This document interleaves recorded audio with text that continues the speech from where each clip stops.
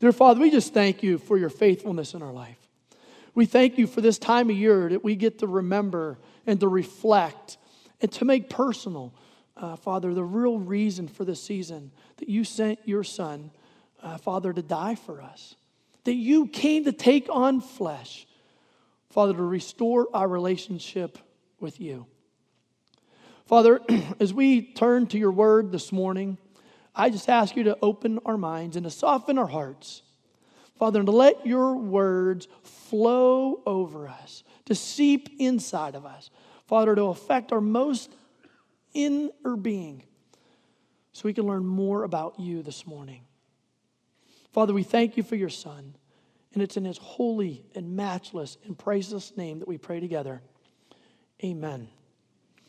Now, you know we're in the series of sermons called #Jesus, which we started in the fall, and we're actually going to run through springtime. And during this time, we're going to follow Christ's earthly ministry. But we don't do that for a history lesson.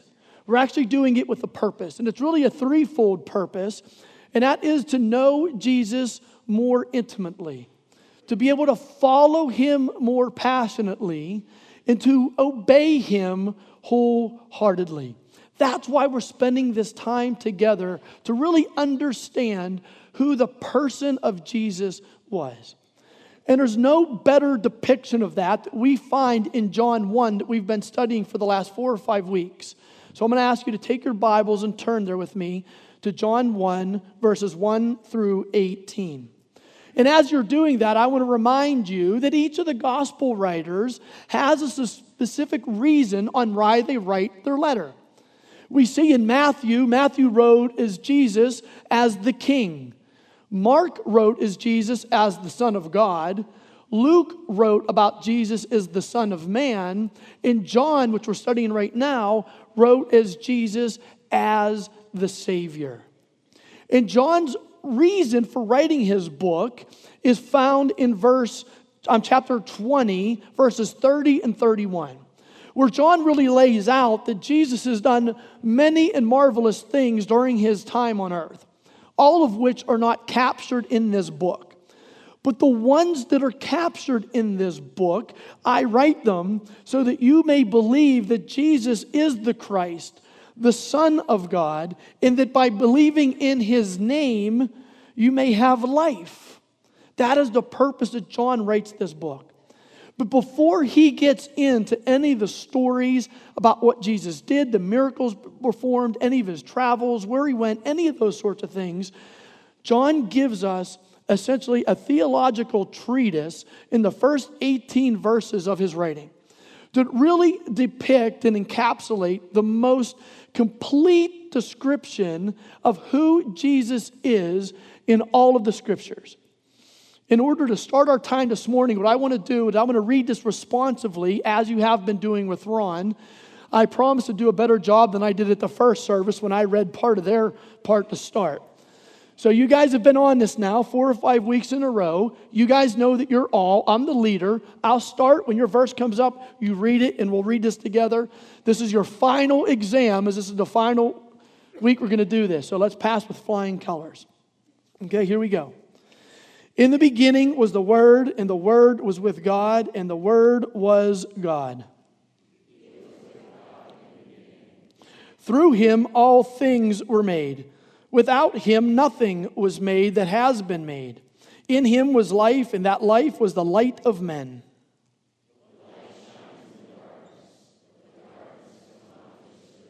There came a man who was sent from God. His name was John. He came as a witness to testify concerning that light, so that through him all men might believe.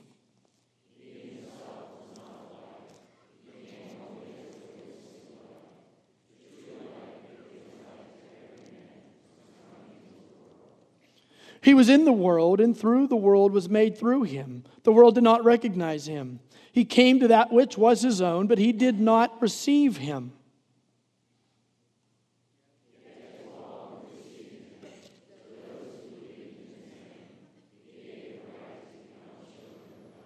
I love that. The children of God. Children born not of natural descent, nor of human decision, or of a husband's will, but born of God.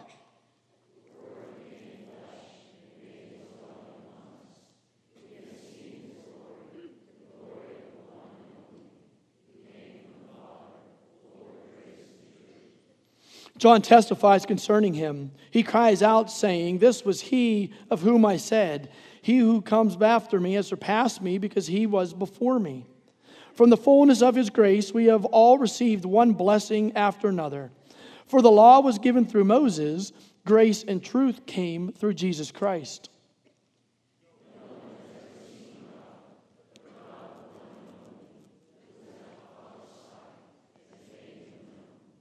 All right, I'm giving you guys an A+ final grade, and I'll be happy to report that to Ron when he gets back. In these final 4 verses of this section of Scripture, John gives us 3 amazing declarations about who the Lord Jesus Christ really is. And each one of them serves as a foundational principle for our beliefs, for Christianity, for really what it's founded upon. But before he gives these foundational elements in verses 16, 17, and 18, in verse 15, he reminds us again of who Jesus is and who John isn't. Look at verse 15. John testifies concerning him. He cries out, saying, "This was he of whom I said, he who comes after me has surpassed me, because he was before me." Now, John is reminding us, in terms of world history, Jesus came after him. He was younger. But John is clear to say, but as far as Jesus goes, he is the preeminent one.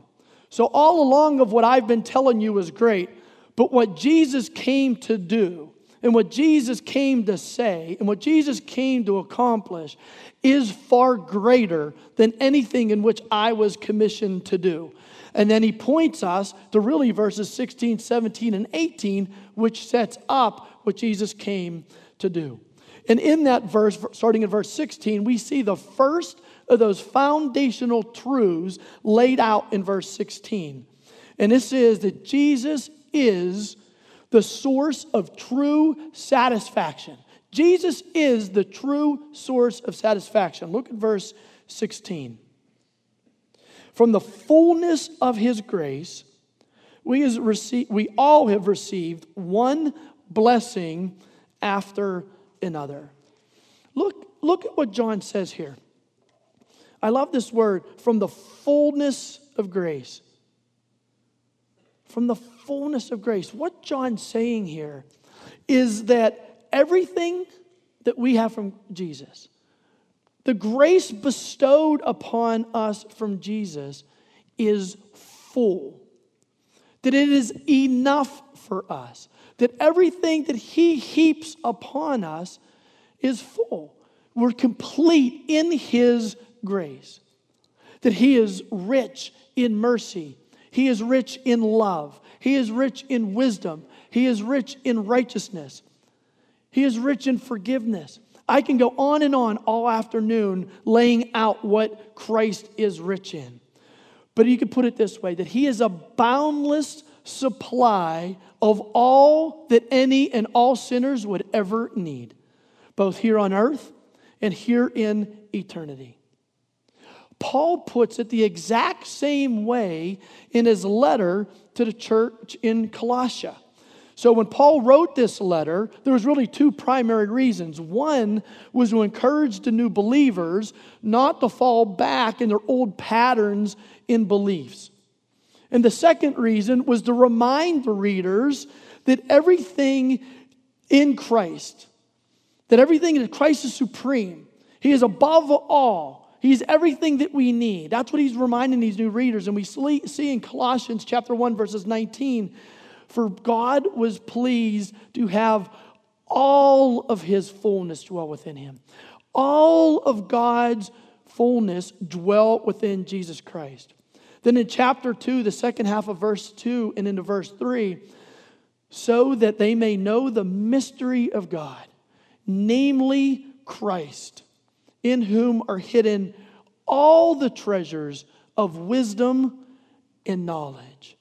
You see, both John and Paul are saying that everything that we need is supplied through the grace of Jesus Christ.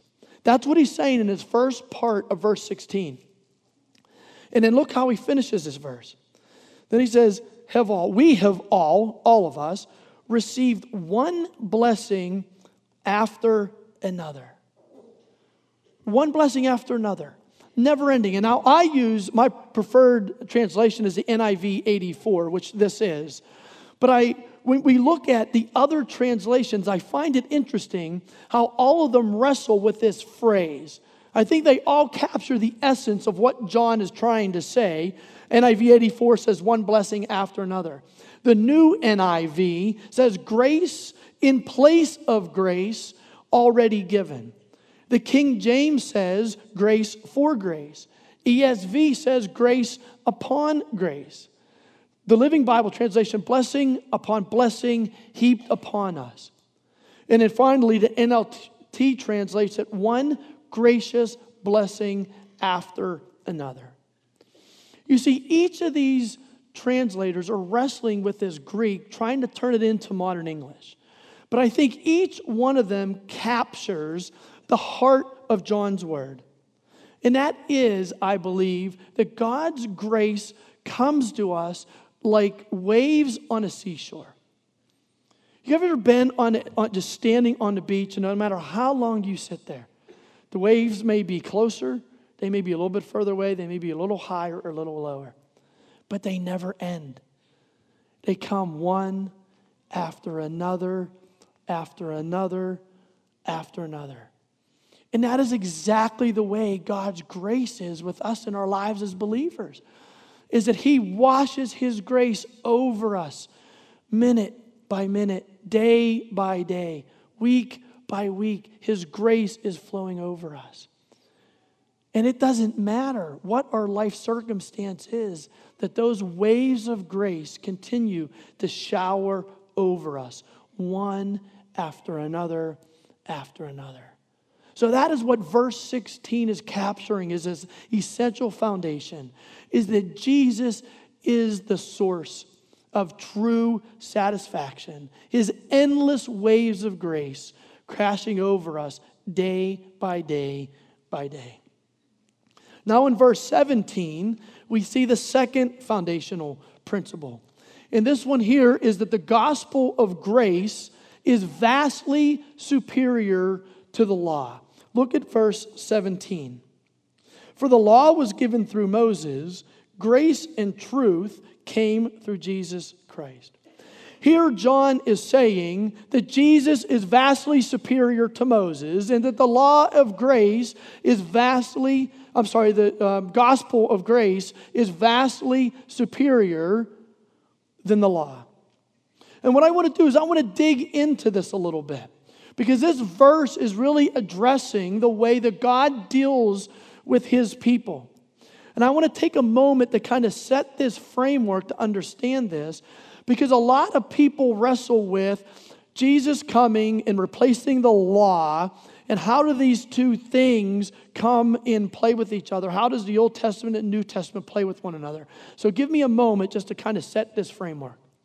So when God created everything, God created man and woman, He created perfection. Right? He placed them in that garden and gave them one rule. Don't eat the fruit from the tree of the knowledge of good and evil. And we all know that they disobeyed. And at that moment that they disobeyed, the relationship, the intimacy between God and His creation, man, you and I, was disrupted. And from that moment, manhood has been on this downward spiral ever since that moment.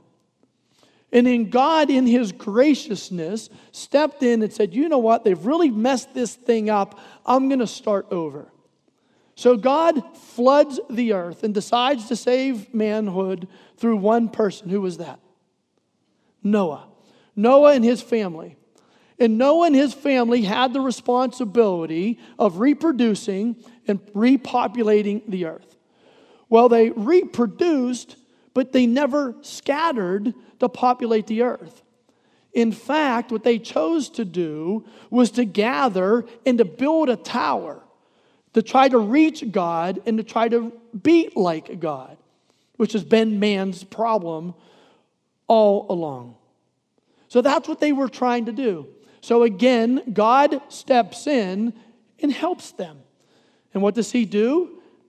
He scrambles their language so they can't communicate with each other, and they're essentially forced to spread throughout the world and to govern over themselves.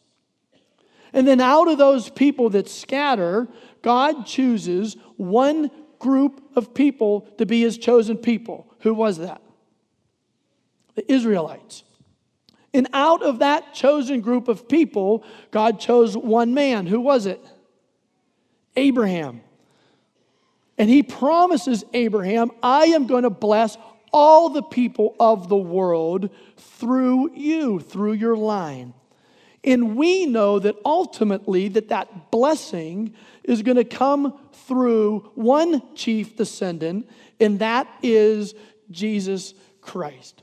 That he would be the one that God would ultimately send to the earth to fix this relationship between him and his creation that man screwed up way back in the garden.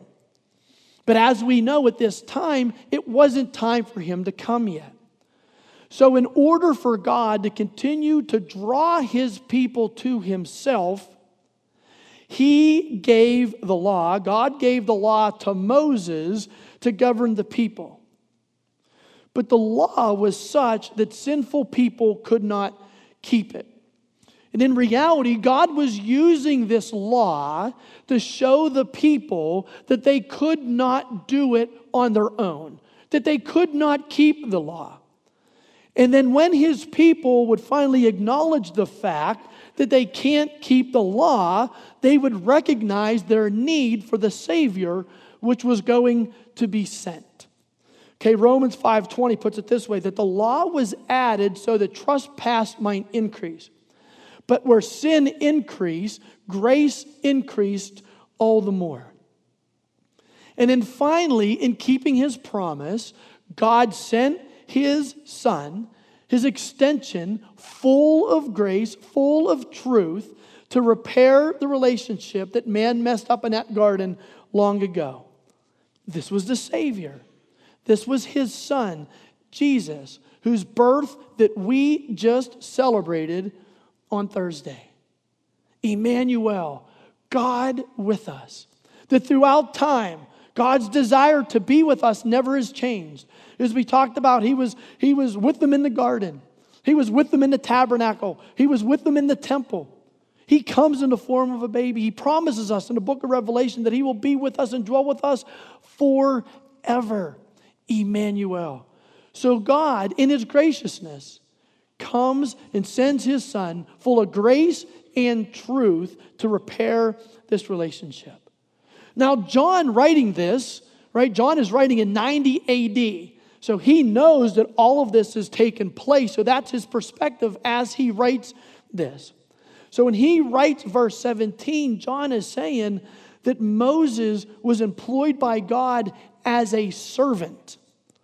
Right? His role was to convey the moral, the ceremonial, and the civil law to the Israelites. The writer of Hebrews puts it this way in chapter 3, verse 5. Moses was faithful as a servant in all of God's house. Right? Don't miss what the writer of Hebrews is saying. He was faithful to the one who appointed him, who anointed him to be in that role, but Moses was only a servant. And even though the moral law which Moses brought down from Mount Sinai was holy and just and good, it could never justify. It had no healing power. It could wound, but it could never bind them up.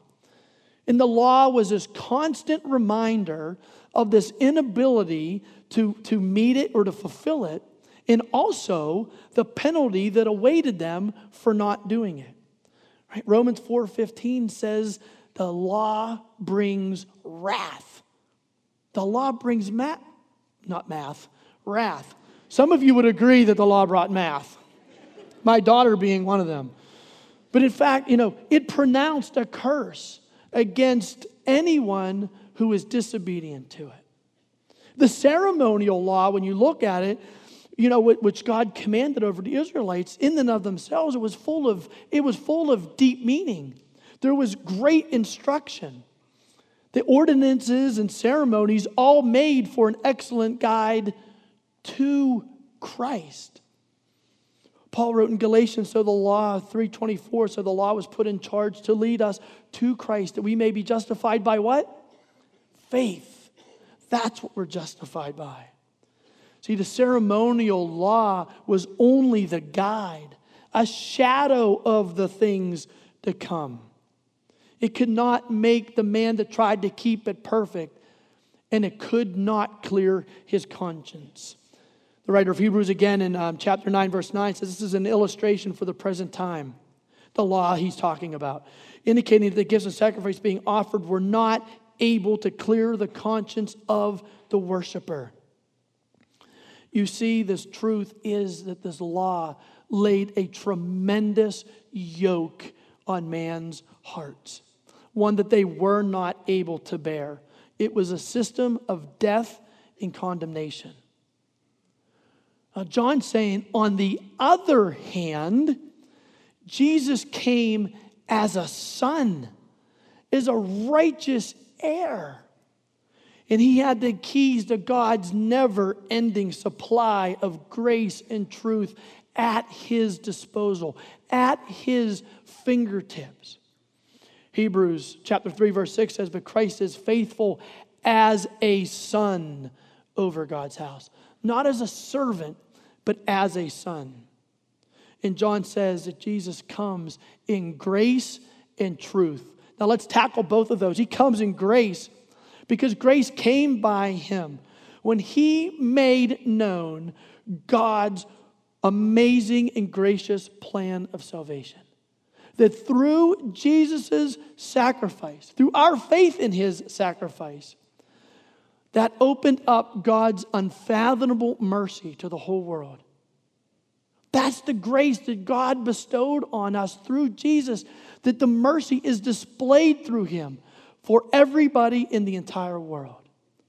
And he came by truth because he fulfilled in his own person the prophecies in the Old Testament. Remember, we talked about on Christmas Eve that Isaiah wrote 700 years before Christ ever came, that moment was going to happen. Jesus came to make those things true, that he was the only true sacrifice. He was the only true priest.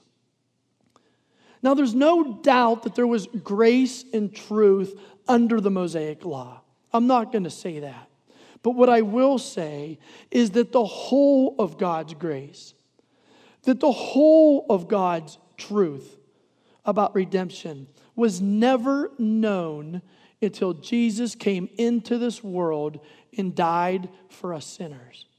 That is when we fully understood all of God's grace and all of God's truth. The writer of Hebrews again in chapter 7, verses 18 and 19 puts it like this. The former regulation, which is the Mosaic law, is set aside. It is weak and useless. For the law made nothing perfect. A better hope is introduced by which we draw near to God. And that better hope is Jesus Christ himself. The one that comes in grace and the one that comes in truth. And that's the second of these foundational principles of our faith that we've got to rest in. That the gospel of grace is vastly superior than the law. That Jesus was vastly superior than Moses. The last of these three principles we see in the final verse of this section, verse 18. Here we see that Christ alone reveals God to man. Look at verse 18. No one has ever seen God, but God, the one and only, who is at the Father's side, has made him known. No mortal man has ever seen God the Father. No man could bear the sight. Remember what Lord said to Moses in Exodus chapter 33, verse 20? He says, you cannot see my face, for no one may see me and live. But with that said, all that mortal man, all that you and I need to know about God the Father is fully revealed in God the Son. He, the one who was with God at the very beginning of time, who was pleased to take on flesh and be a sacrifice for us, has revealed all that our puny little minds can grasp about who God the Father really is. And we get to see in Christ's words, in his deeds, in his life, in his death, we see and learn all that we can possibly comprehend about the one who created the heavens and earth, who hung the stars in the sky, who created everything seen and unseen. And I believe that in his perfect wisdom, his almighty power, his unspeakable love for the sinners, his incomparable holiness, in his hatred for sin, it could never be better represented for our eyes or more clearly understood than in looking through the life of Christ and ultimately his death. Listen to Jesus' words himself captured by John in chapter 10, verse 30. He says, I and the Father are one. And in 14:9, anyone who has seen me has seen the Father. That third principle is Christ alone has revealed God to man.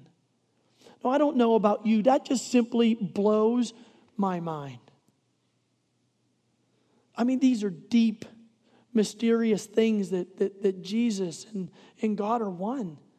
That they're the same person, that God somehow took on flesh and wept and was hungry and was tempted and grieved for his friend Lazarus to die.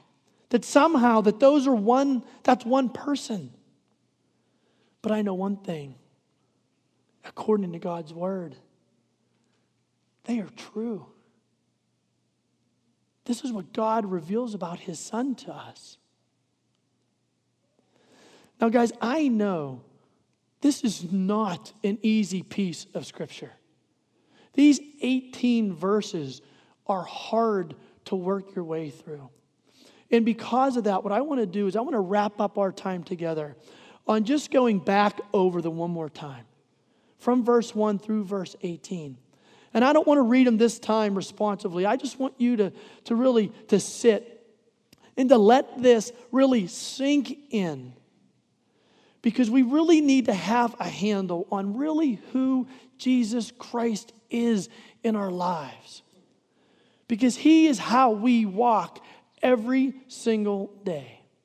So just listen to these words. Listen to John's words just soak over you on what they're saying to us here. Verses 1 and 2. In the beginning was the Word, and the Word was with God. And the Word was God. He was with God in the beginning. Now, we just celebrated Christmas on Thursday, right? The birth of Jesus. A wonderful time of the year. But as Ron challenged us in the first sermon, and as John challenges us here, Jesus didn't come to be on that day. Jesus always has been. Jesus is God in substance and in person. That Jesus is God in the flesh, one in the same. Verses 3 through 9. Through him all things were made. Without him nothing was made, and that has been made. In him was life, and that life was the light of men. The light shines in the darkness, but the darkness has not understood it. There came a man who was sent from God. His name was John. He came as a witness to testify concerning that light, so that through him all men might believe. He himself was not the light. He came only as a witness to the light. The true light that gives light to every man was coming into the world. See, in verse 3, John starts off by saying that yes, Jesus was in the beginning, that they were the same, but Jesus just wasn't hanging out with God. He was working with God. He was God's co-creator. He was in it with him from the very beginning. And then in verse 4 through 9, we see him coming into the world as light. And that light is to show us, men and women, the way to God. That came to shine light into darkness, so men and women would know how to find God the Savior. That is what John is saying right here. Look at verses 10 to 13. He was in the world, and through the world was made through him. The world did not recognize him. He came to that which was his own, but his own did not receive him. Yet to all those who received him, to those who believed in his name, he gave the right to become children of God. Children born not of natural descent, nor of your human decision or a husband's will, but born of God. See, John here is saying that God came to earth in an unassuming way. He didn't come in some grand fashion, in some glorious body, in some big announced way. He came unnoticed, under the radar, and essentially unaccepted. But John goes on to say that's not all the story, because some people did take notice. And some people did believe in who he said he was. And they became children of God. And in verse 14, the Word became flesh and made his dwelling among us. We have seen his glory, the glory of the one and only who came from the Father, full of grace and full of truth. The most significant verse in the whole Bible about the incarnation. That God himself took on flesh to be amongst his people, to fix his relationship with us. Emmanuel, as we talked about on Christmas Eve. God with us. God so desired to be with us that he took on flesh. He left perfection of heaven to take on a body and live in this fallen world on our behalf. And as we wrapped up today, John 15 to 18, John testifies concerning him. He cries out saying, "This was he of whom I said, he who comes after me has surpassed me because he was before me. From the fullness of his grace we have all received one blessing after another. For the law was given through Moses, grace and truth came through Jesus Christ. No one has ever seen God, but God, the one and only, who is at the Father's side, has made known to him." And in wrapping all this up, John's telling us that God sent his Son in grace and truth. And in that grace and truth, they come to us in fullness. And that the waves of grace that continue to wash over us are sufficient in everything that we are. No matter what our life moment is, what's going on in our life, is that it is sufficient. Now, in the good times of our lives, that truth is really easy to understand and to accept and grasp. That when my job is good and my marriage is going well and my kids are walking with the Lord and my mortgage payment's up to date and my family's getting along, yeah, I can accept the fact that Jesus' grace is sufficient for me. But in those times when life gets difficult, it becomes a little harder to accept the fact that Jesus alone is sufficient. This has been a tough season here at the church. We had a lot of memorial services here over the last couple of weeks. This is the first Christmas that I've had without my grandma. But you know what? I can't say it's Jesus plus my grandma back. It can't be Jesus plus a better job. It can't be Jesus plus a better retirement plan. Jesus plus a spouse. Jesus plus a better spouse. Jesus plus children. It says Jesus comes to us, His grace is full. That as His grace washes on us like waves, never ending, never ceasing, that grace that He bestows upon us is enough. It's not Jesus plus something else. I've got to be settled that it's Jesus by Himself in grace and truth that He offers.